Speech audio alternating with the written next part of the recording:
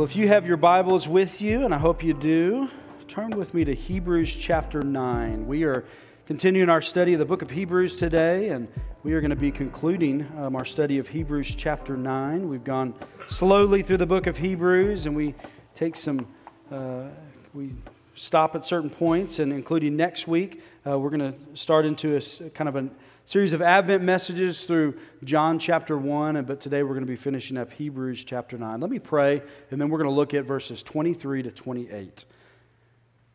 Father God, we thank you for this moment to gather together as your people, to circle around your word, to hear from you again. Lord, as the older some of us get, we realize that so much of our spirituality is not necessarily learning something new, but being reminded of the good news of the gospel. Lord, I pray that we would be reminded today of how good your grace is. Lord, as we delve into a passage that in many ways is complex, and even for some people it's controversial, I pray, Father, that we wouldn't get lost in the theoretical arguments of this passage, but that we would see how it genuinely impacts our daily spiritual lives, how we relate to you, how we even view ourselves, and how we can battle against sin, and just the hope that we have in the gospel. Lord, I pray that this passage would just be sweet to our souls. Father, I also ask to that end that your Spirit would come and that He would do the work that only He can do, that He would open our eyes to the truth, that He would convict us where we need conviction, that He would encourage us where we need encouragement. Help us to see blind spots where we can't see them. So, Lord, we have work to do today, and we ask you to come and to help us. Finally, Lord, I pray that I would not say anything out of step with your will or your word, but I would simply hide behind the cross. It's in Jesus' name we'll pray. Amen.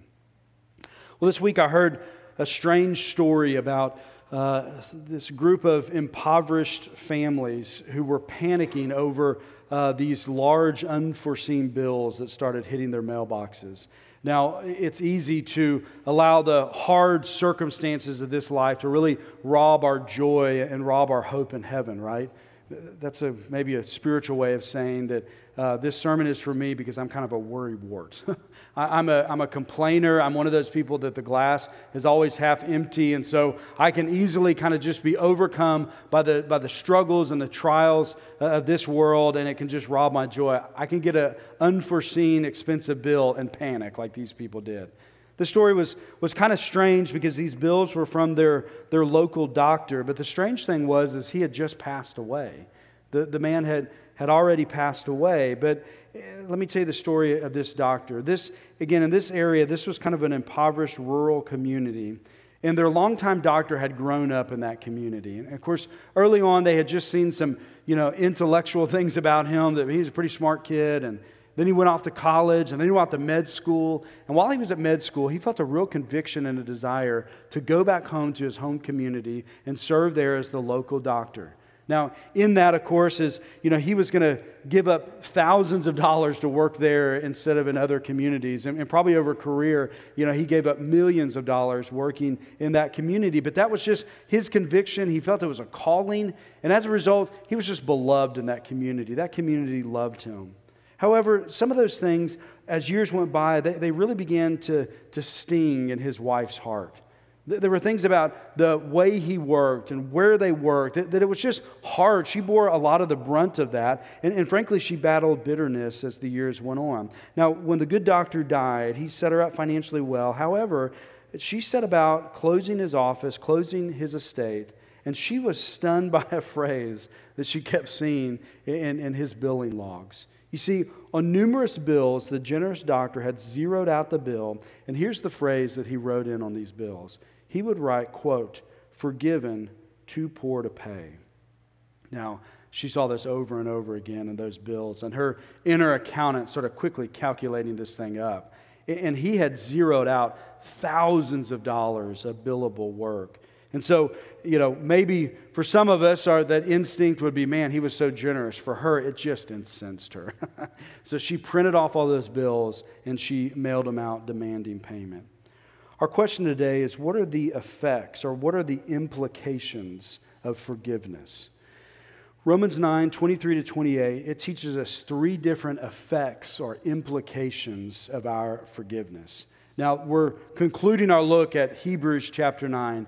And all of Hebrews chapter 9 has been about the fact that Jesus is a better mediator. He's a better go-between between us and God. He is better than the Old Testament priest and their covenant arrangement with God, their old covenant. And He's brought about this new covenant. And it's all based upon the fact that He's a better mediator because He made a better sacrifice. If you have your Bibles open, look at Hebrews 9:12. I think this is the key to this passage. Hebrews 9:12 says, He entered once for all into the holy places, not by means of the blood of goats and calves, but by means of His own blood, thus securing an eternal redemption.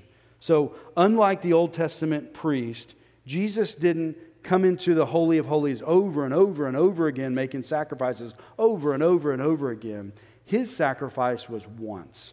And further, it talks about that His sacrifice was once for all. And I think the best way to interpret that is once for all of God's people, for all of God's people's sins. So His sacrifice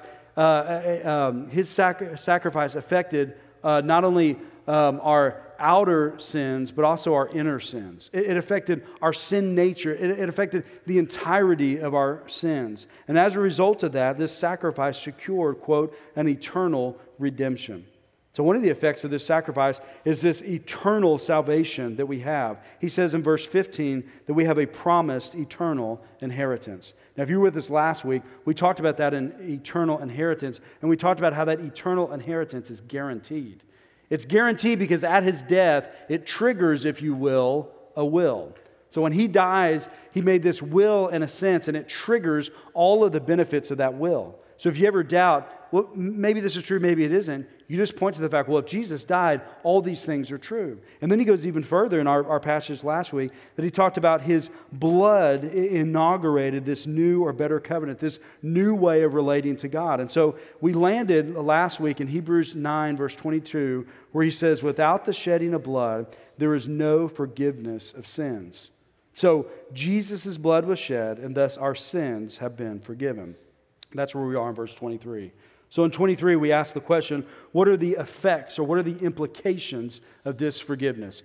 If Jesus died, enabling us to be forgiven, what then are the implications of of that forgiveness? And we're going to see three implications. Now, before we dive into this, I want to remind us maybe some of the big pictures, some of the contextual realities, if you will, of Hebrews. Hebrews is not this theoretical debating book, okay? Now we're going to delve into some complex and I think even some controversial points of theology here. But it's not really intended for some sort of theoretical debate. It's really intended to keep you from falling away. This passage is intended to help you persevere in your faith. So it has real practical implications for you. God's heart for this, the reason why He's given it to us, is to help us in very practical ways. And so what I want us to see in these verses is this is going to call us to trust, believe, and hope in the implications of the cross as we face present problems. Well, let's look at the first effect, that Jesus is presently ascended and ministering. Jesus is presently ascended and He's ministering. Let me read these two verses. Thus it was necessary for the copies of the heavenly things to be purified with these rites, but the heavenly things themselves with better sacrifices than these. For Christ has entered not into the holy place made with hands, which are copies of the true things, but into heaven itself, now to appear in the presence of God on our behalf. So again, the first effect is that the implication of Jesus' sacrificial death is that He has presently ascended, and in that ascension, He has a present ministry while He's in the presence of God the Father. Verse 23, it begins to set up this effect by comparing or speaking to the Old Testament Old Covenant.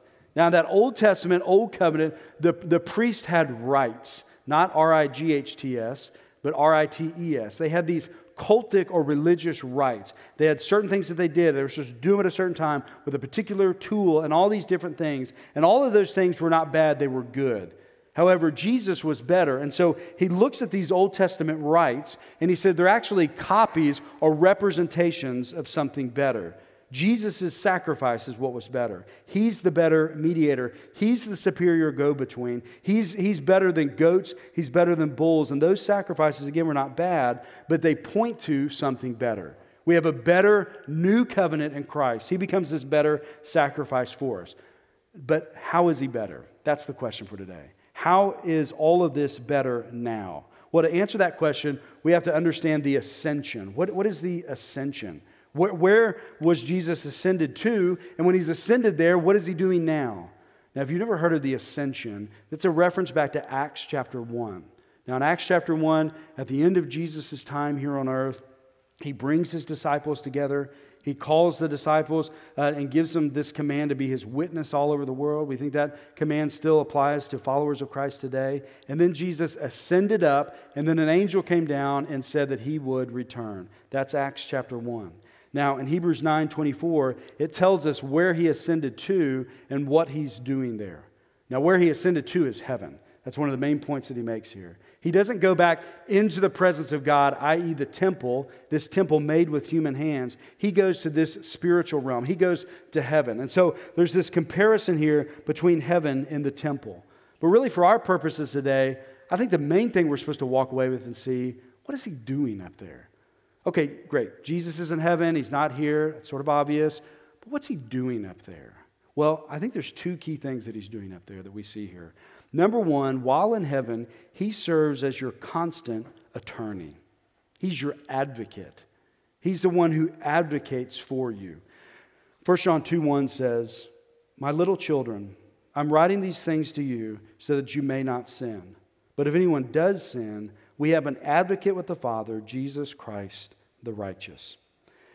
So when Satan comes like he did with Job and tries to sift you, do you know what Jesus does in heaven? Jesus points to the cross and then he says, "Mine." Jesus is your advocate. When Satan comes for you, you have an advocate, you have an attorney, and he's the type that always wins. He points to the cross and says, no, mine. Now, maybe that's less of a problem for you. Maybe more of a problem for you is your own thoughts. When you're whispering in your own mind, you're condemning yourself. You know, when you draw back all those ways that you have failed and you're not worthy of any of this, Jesus steps in even at that point and he points to the scars on his hands and he says, "Covered." He atones and he advocates for you once again. So no matter if it's Satan or your own mind, your own whispering thoughts, he's continuing to advocate for you. He says, "Mine," he says, "covered," and he does that right now. Right now, presently in your life, whenever that happens, you have a Jesus that's advocating for you. But that's not the end of it. You also have up there, you have one who is faithful to pray for you, and he's also a loving counselor. All that's another way of saying is you have an intercessor. You have one who is interceding for you. Romans 8:34 says, "Who is to condemn? Christ Jesus is the one who has died. More than that, who was raised, who is at the right hand of God, who indeed is interceding for us." Advocacy is something that he does when it's needed. When Satan comes, those thoughts come, he advocates again. But intercession, that's constant. If you're anything like me, you need constant intercession. You need someone constantly praying for you, caring for you, counseling you, helping you, pleading for you, empowering you. John Bunyan said that sin is still, quote, with us. It mixes itself with whatever we do. And if that's true, we need someone constantly interceding for us. And that's what Jesus promises to do. That's what he's doing right now in heaven for you. Whatever you need intercession for, he's interceding for you. Maybe a way of thinking of it is this. When Jesus calls you to come to me, he actually then steps in and empowers and helps you to come to him. That's the way he intercedes for you. Now, before we move on, let me make one more point about this. His interceding ministry to you in the present right now, his advocacy for you in the present right now, that's not just business for him. That's personal for him. Like, what I'm saying is that's his heart for you. That's his instinct for you. That's the hair trigger thing that just bubbles out, when it's needed. That's Jesus' heart for you. Dane Ortland, in his book Gentle and Lowly, says, Jesus shares with us in our actual experience. He feels what we feel. He draws near and he speaks up longingly on our behalf. You see, friends, this means that when you lose your temper again, he doesn't just throw up his arms in disgust like an irritated father. That's not his heart. You see, rather he jumps in and he jumps at the opportunity to forgive you again. You see, his hair trigger is to serve you again. Bubbling right at the surface of his heart's desire when you fail is to restore you again. Teenagers, your heavenly Father is different than your earthly father. He doesn't just get irritated when you struggle over and over and over again on the same stuff. He is not that way with you. He's always patient. He's always loving. That's his heart for you. He's always gentle and lowly with you. He always has a heart for you. He is better even than our good earthly parents. Jesus ascended into the presence of God in heaven. Therefore, the first implication of his sacrificial death is that he presently, right now, advocates for you and he intercedes for you. For Jesus, this ministry is not business, it's personal. This is his heart to do this. This is his heart's desire, is to minister to you in this way. So this present ministry is not a burden to him. Jesus died in order to minister right now. Verse 24 says, on our behalf. Okay, the second effect. The second effect is that Jesus' sacrifice is enough. Amen? Let me read verses 25 and 26. Nor was it to offer himself repeatedly as the high priest enters the holy places every year with blood not his own. For then he would have had to suffer repeatedly since the foundation of the world. But as it is, he has appeared once for all at the end of the ages to put away sin by the sacrifice of himself. The second effect or implication of Jesus' sacrificial atonement is that it is enough. We don't need anything else. You see, the Old Testament atonement and the Old Testament sacrifice, it was continuous. They had to do it over and over and over again. You see, in that way, their atonement was never enough. It never accomplished ultimately what it needed to accomplish. The technical term here is efficacious.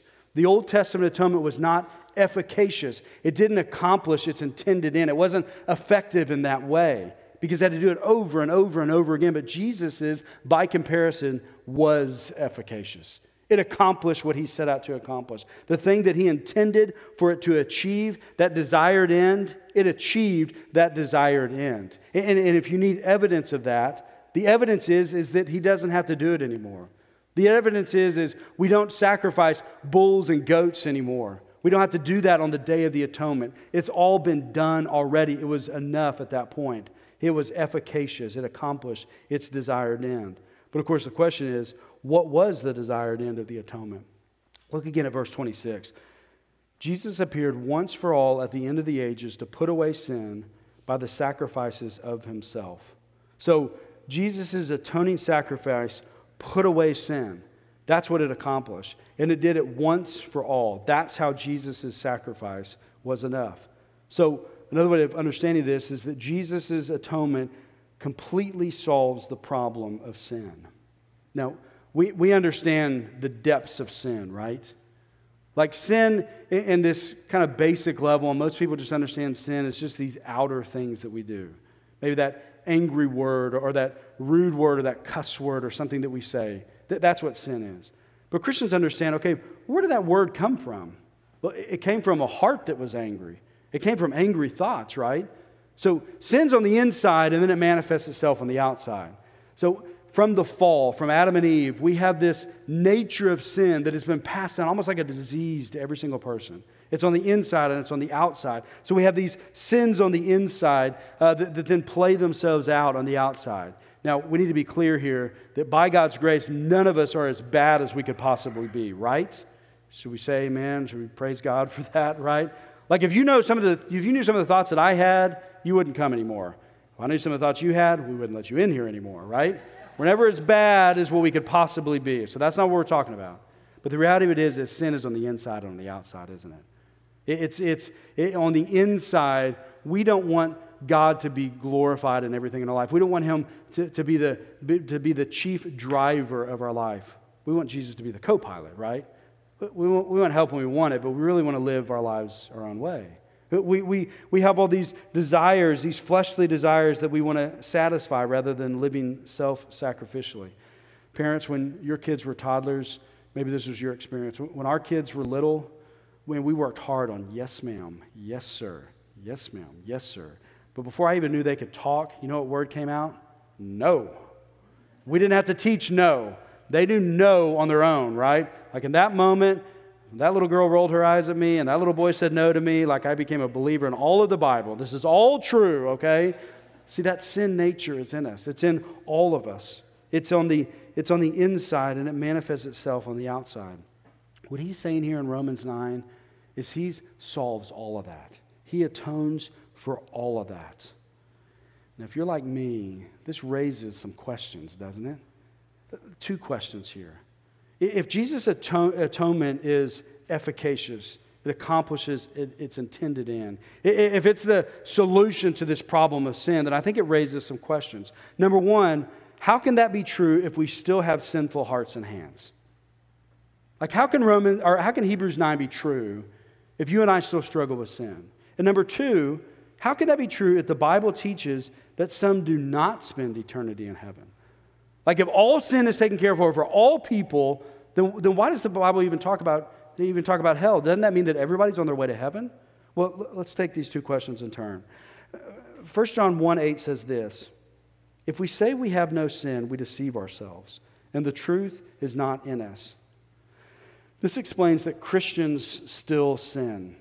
We still have these sins and they need to be atoned for. It doesn't mean that we're never going to struggle. It doesn't mean we're ever going to get to this point where we never struggle with sin. Now, for us, that's probably obvious, right? Yes, we still struggle with sin.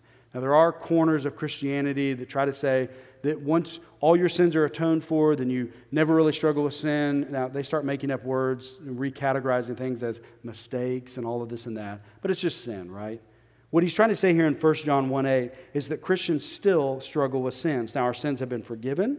We gain a relationship with God. We have the indwelling of the Holy Spirit. And we still have this life where we possess this sin nature. And thus we're still going to struggle with sin. But at the same time, where our sins are forgiven, they're atoned for. But really the good news is that Jesus, John 14, promises a helper to us to help us with those sins. And I think even better, God promises to sanctify us and to conform us into His image, Romans 8. And so He promises to be with us. He promises to help us in those moments. And He promises that the longer we walk with Him, the more we start looking increasingly like Him, that's a great hope for when you're in your middle ages like me, that there's going to be a day where hopefully I'm going to look more and more like Jesus. That's the great hope that He promises. But the Bible is very clear that we still struggle with sin. So it doesn't mean that. However, maybe that second question, if Jesus died once and for all, doesn't that then mean that every person will be saved, every person will then be indwelt by the Holy Spirit, and then every single person is on their way to heaven? I mean, wouldn't that be the case? If He's atoned for us in that way, once for all, it's taken care of all of it, doesn't it mean that? I think if you took this verse, if you were on a desert island, you never read the Bible, and it was just this verse that plopped down, then I think you could interpret it that way. I think you could interpret this meaning that, okay, all sins are forgiven for all people are then indwelt by the Holy Spirit, all people are going into heaven. The theological position there is called universalism, meaning that everyone gets saved. Theologically, it's the position of universal atonement or general for all people atonement. The problem is there's a lot of other verses that say otherwise, right? Like we could maybe pluck this one verse out and make that interpretation, but the problem is it's in the entirety of the Bible. For example, Paul says that unbelievers who are all self-seeking and do not obey the truth, but obey unrighteousness, there will be wrath and fury, Romans 2. Jesus goes on to say in Matthew 25 that the unfaithful will be cast into the outer darkness. In that place there will be weeping and gnashing of teeth. Okay, we're still walking down into this. But again, Jesus' atonement accomplished its intended end. The theological term here is that it was efficacious. However, no verse in the Bible explains that Jesus' atonement was so that people could have the opportunity to choose faith in Christ. That's not what it's saying here. It's saying that He actually atoned for the sins. He actually accomplished for it. It says that, in other words, it was efficacious for His elect. It actually accomplished our atonement. It doesn't say, okay, it just accomplished the opportunity to be saved, the opportunity then to choose salvation. I recognize we're in territory that is both complex and controversial, okay? We're going to talk about this practically in a second. But I just want to pause here and say that maybe some of these questions, maybe you never even thought of these questions. Maybe some of this line of reasoning, you've just never kind of gone down that track. Maybe some of you just wholeheartedly disagree with this. That's okay, okay? You can be in this church if you don't check all these boxes or are seeing it, maybe the way I see it. I'm just trying to be faithful to interpret this in the most faithful way that I see it, okay? But you don't have to have all this worked out. If some of this is new to you and you're still trying to, put some of these dots together, that's okay. But if you're there, I want you to ponder some things for a second with me. See, if you reject the view that Jesus' intended end for His atonement was only for His people, then you need to ponder what you've lost. If you reject that, I think you've lost some things. But on the flip side, if you accept this view that His atonement is limited to those who are converted, then you need to ponder what you've gained, okay? What I think He's saying here is He's actually accomplished His atonement. Now, we know the Bible's clear, not everyone's atoned for. So who's He talking about? Who's the all? Well, I think the all is His people. He's accomplished atonement for all the sins of all His people. So if you accept that view, I think there's some things you need to ponder. But if you reject that view, I think there's some things you need to ponder. You see, if you reject it, then you need to come up with a reason for why not all are saved. So if you think, okay, no, He died for all the sins of all people, then you have to explain, okay, well then why are not all people saved if their sins are atoned for? Now likely you're going to say really what He accomplished on the cross is not actual atonement. He accomplished that we could choose Him. The problem is I can't find one Bible verse that says that. That's the problem with that position from my perspective, okay? Maybe you can make another argument, but what I'm seeing here is that His death actually atones. Now again, if you reject that, let me give you 3 things to ponder, because I think you're in the danger zone in 3 different areas. Number 1, I think you have to be careful that your evangelism does not simply become a sales pitch rather than a matter of prayer. Think about when you share the gospel with somebody. If evangelism and if conversion is, okay, we do a cost-benefit analysis, we write the pluses and the minuses. Oh, there's more benefit to following Christ, i.e., I'm going to choose and go this way. If that's what conversion is, then friends, what does your evangelistic pitch look like? It becomes pretty similar to a sales pitch, right? Now, listen, I'm kind of a doof, and when people are selling me stuff, I'm like, yeah. I just kind of roll along with stuff, okay? I can be manipulated pretty easy, okay? So you can have really effective sales pitch, and you can close the deal with somebody. Is that what evangelism is about? Or is really evangelism about, hey, you present the truth, you try to do it persuasively, but ultimately the whole time you're praying because you're asking God to change their heart. Like, think back when you got converted. Was it this, well, there's more of this, there's less of this, okay, I'm going to go this way. Or was it like mine, you were floating along and all of a sudden God broke your heart? You were just the frat boy, having fun, and all of a sudden, none of that was fun anymore. All of a sudden, you were like me, and you would rather, instead of going out partying, you'd rather be home all night reading your Bible. And in the middle of that, like in my case, at 3 a.m., when all my roommates are coming in, and I'm reading the Bible, and I look, and I don't want to be like that, I'm having more joy here. You know what happened to me in that moment? I realized this is weird. This is strange. Something is happening outside of me. This is not me. That's my conversion. And if you're there, then you understand that evangelism is really about prayer as much as anything else. Second, what about your own heart, meaning your own struggles with pride? Was your salvation ultimately based upon God graciously choosing you in spite of all your sins and failings? Or was it about you making the right choice? Now, you need to be careful how you answer that, because we can actually pride in the right choices we make, right? Like, hear me, if it is like, okay, well, yeah, clearly, I mean, for a Christian, we understand this makes logical sense, and this is the best choice, right? Eternity in heaven, eternity in hell. I think it's pretty simple. Pascal's wager was genius, right? But like if you look at your conversion and you say, listen, well, yeah, it's just, you make this choice. But then when you look over at your buddy, then you're kind of like, not making the right choice. I mean, he's kind of foolish, isn't he? Like, you have to be real careful in that moment, right?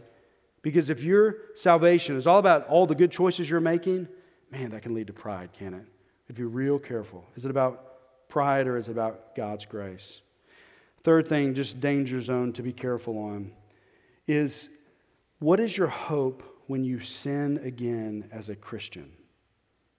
Like, what's your solution to your problem of sin? Are you with me?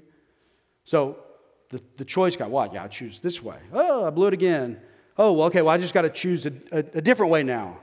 Well, okay, well, yeah, I just need to figure out a different choice to go. Or is it something different? Like, you go down this track, and man, I can't believe I did this again. Is it pull myself up by my bootstraps, go a new different way? Or is it, God, help me? Like when you sin again, what's the solution there? What's the real hope when you're struggling with sin again? Is it in yourself and your good choices? Or is it in God? I know for me, when I'm there, you would be blown away by how many prayers throughout my day that are simply, God, help me. I got to get in the Bible again. God, help me. Give me the desire to get in your word. Oh, Sunday again. I didn't even want to go to church today. I'm the pastor of this thing. What is so wrong with this? God, help me change my heart. And by the time I get up here, He's changed my heart. Is that you? Is your spirituality, your own struggles with sin, is it really about you pulling yourself up by your bootstraps? Or is it about God helping you? Okay. If you accept the view, I challenge you also to ponder what you gain. If you think Hebrews 9 is about, okay, He atoned for the sins of all His people, all the sins of all His people, He actually accomplished that, then I want you to ponder what you gain. You see, if Jesus graciously atoned for you in particular, then all of your life and all of your spirituality, you know what they're about? They're about grace. They're about God giving you good things when you deserve judgment. You see, if you, even your faithful good works, you don't end up singing praises to yourself about those good works, right? We sing praises to Him about our good works. So like you go down on Tuesday night and you help out with the food pantry and it's a good work and it's a good thing. You don't hop back in the car and say, man, I'm so good. This was awesome. I'm so great. I wish everybody could see me. That is a terrible worship song, right? Like, what's the better worship song? You go down and all of a sudden it's like, God, you gave me a desire to help somebody else. That didn't even make sense. That's not me. I know me. The whole time here, I was complaining because I wanted to go watch Netflix. But now I'm here and I loved every second of it. You know what you do when you get back in the car? You sing Amazing Grace, don't you? That was God's good grace. He changed your heart. He did something good through you. You got to participate in that. Even those good works are actually good gifts. And they lead to us being greater and more passionate worshipers. They help us be more humble, don't they? When we realize it's not me, I didn't conjure this up. God just changed my heart. You see, when we're there, it enables us to be more humble and it helps us to be more passionate worshipers of Christ.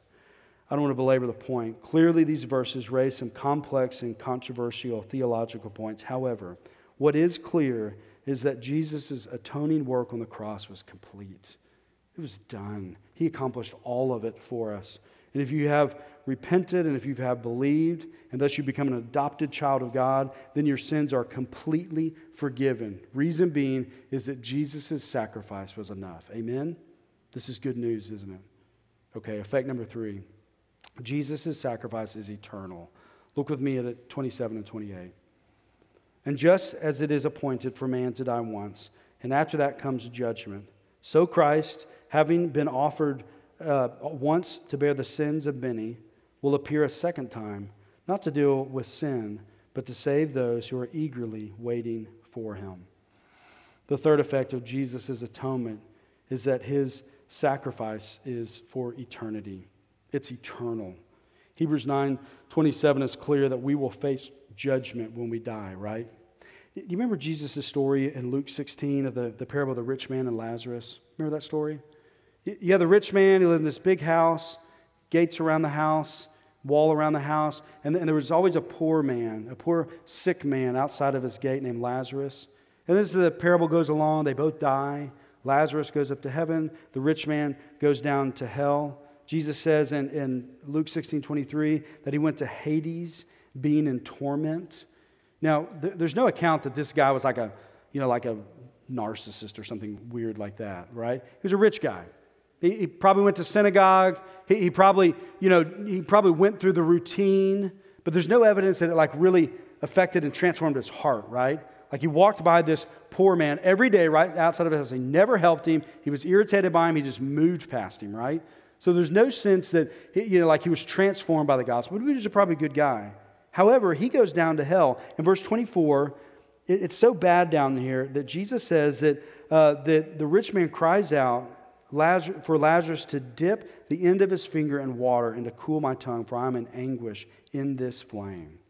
Jesus is very clear that we will be judged for a couple of things. We're going to be judged for the genuineness of our faith and the object of our faith. A lot of people are going to be genuine on things they believe. They can be genuinely wrong, right?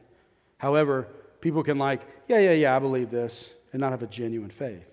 Christianity says you need to have a genuine faith in the right thing, in Christ, in His atoning work on the cross. So what he says here is if you don't have that genuine faith in Christ, then you're going to end up in hell. You're going to be judged, and you're going to spend eternity away from the Lord.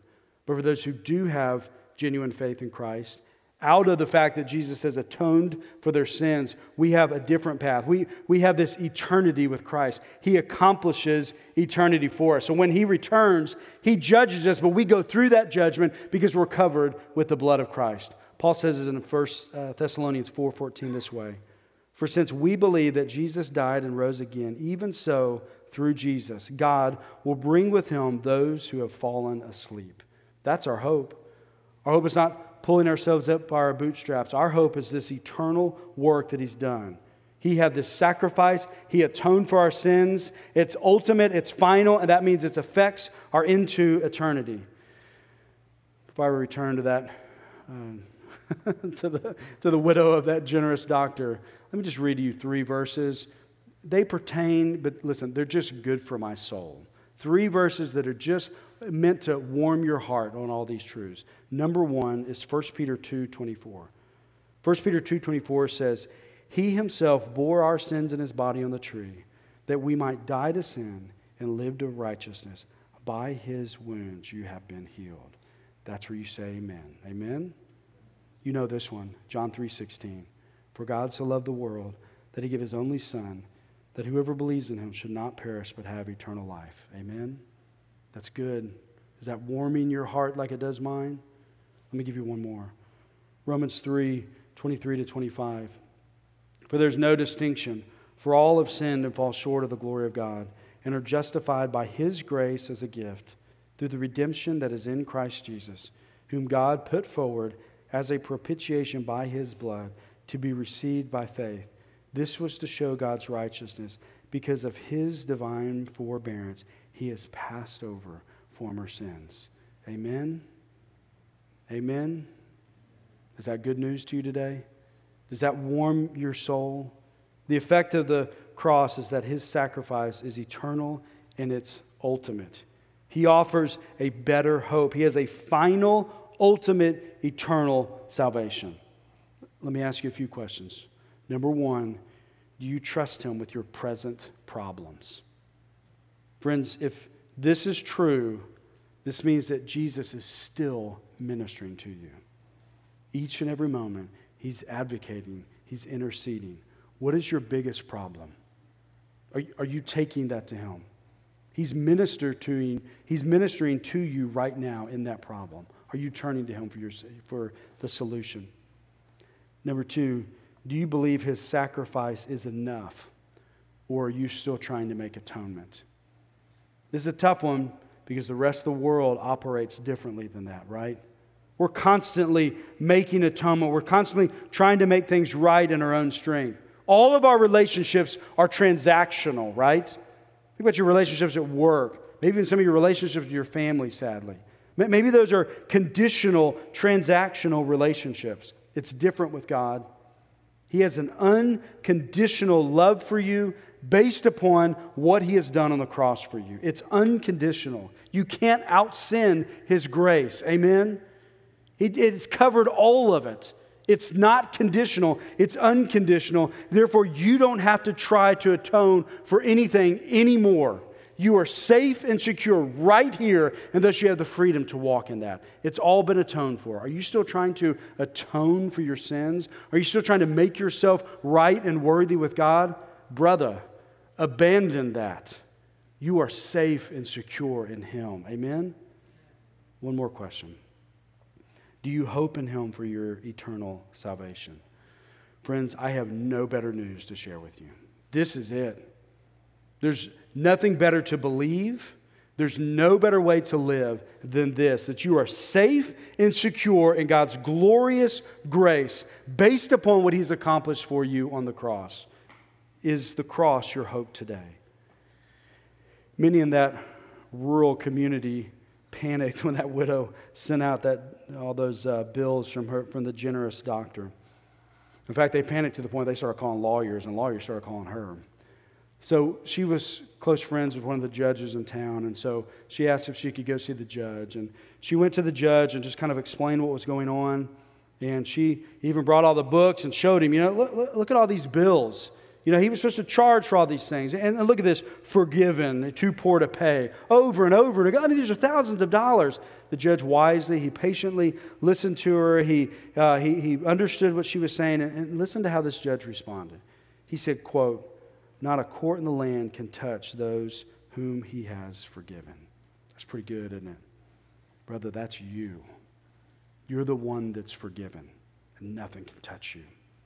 Nothing in this world, that enemy of yours that's saying those bad things about you, that eternal enemy, Satan and his demons who make all those accusations, that own voice in your mind that comes from your flesh that is condemning you over and over and over again, none of those things can touch you. You know why? You've been forgiven.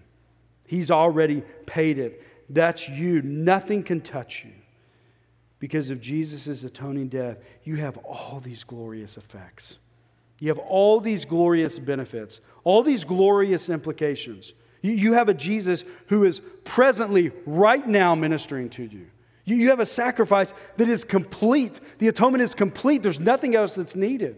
You have now then this eternal salvation that is totally guaranteed. It's not based upon you, it's based upon him.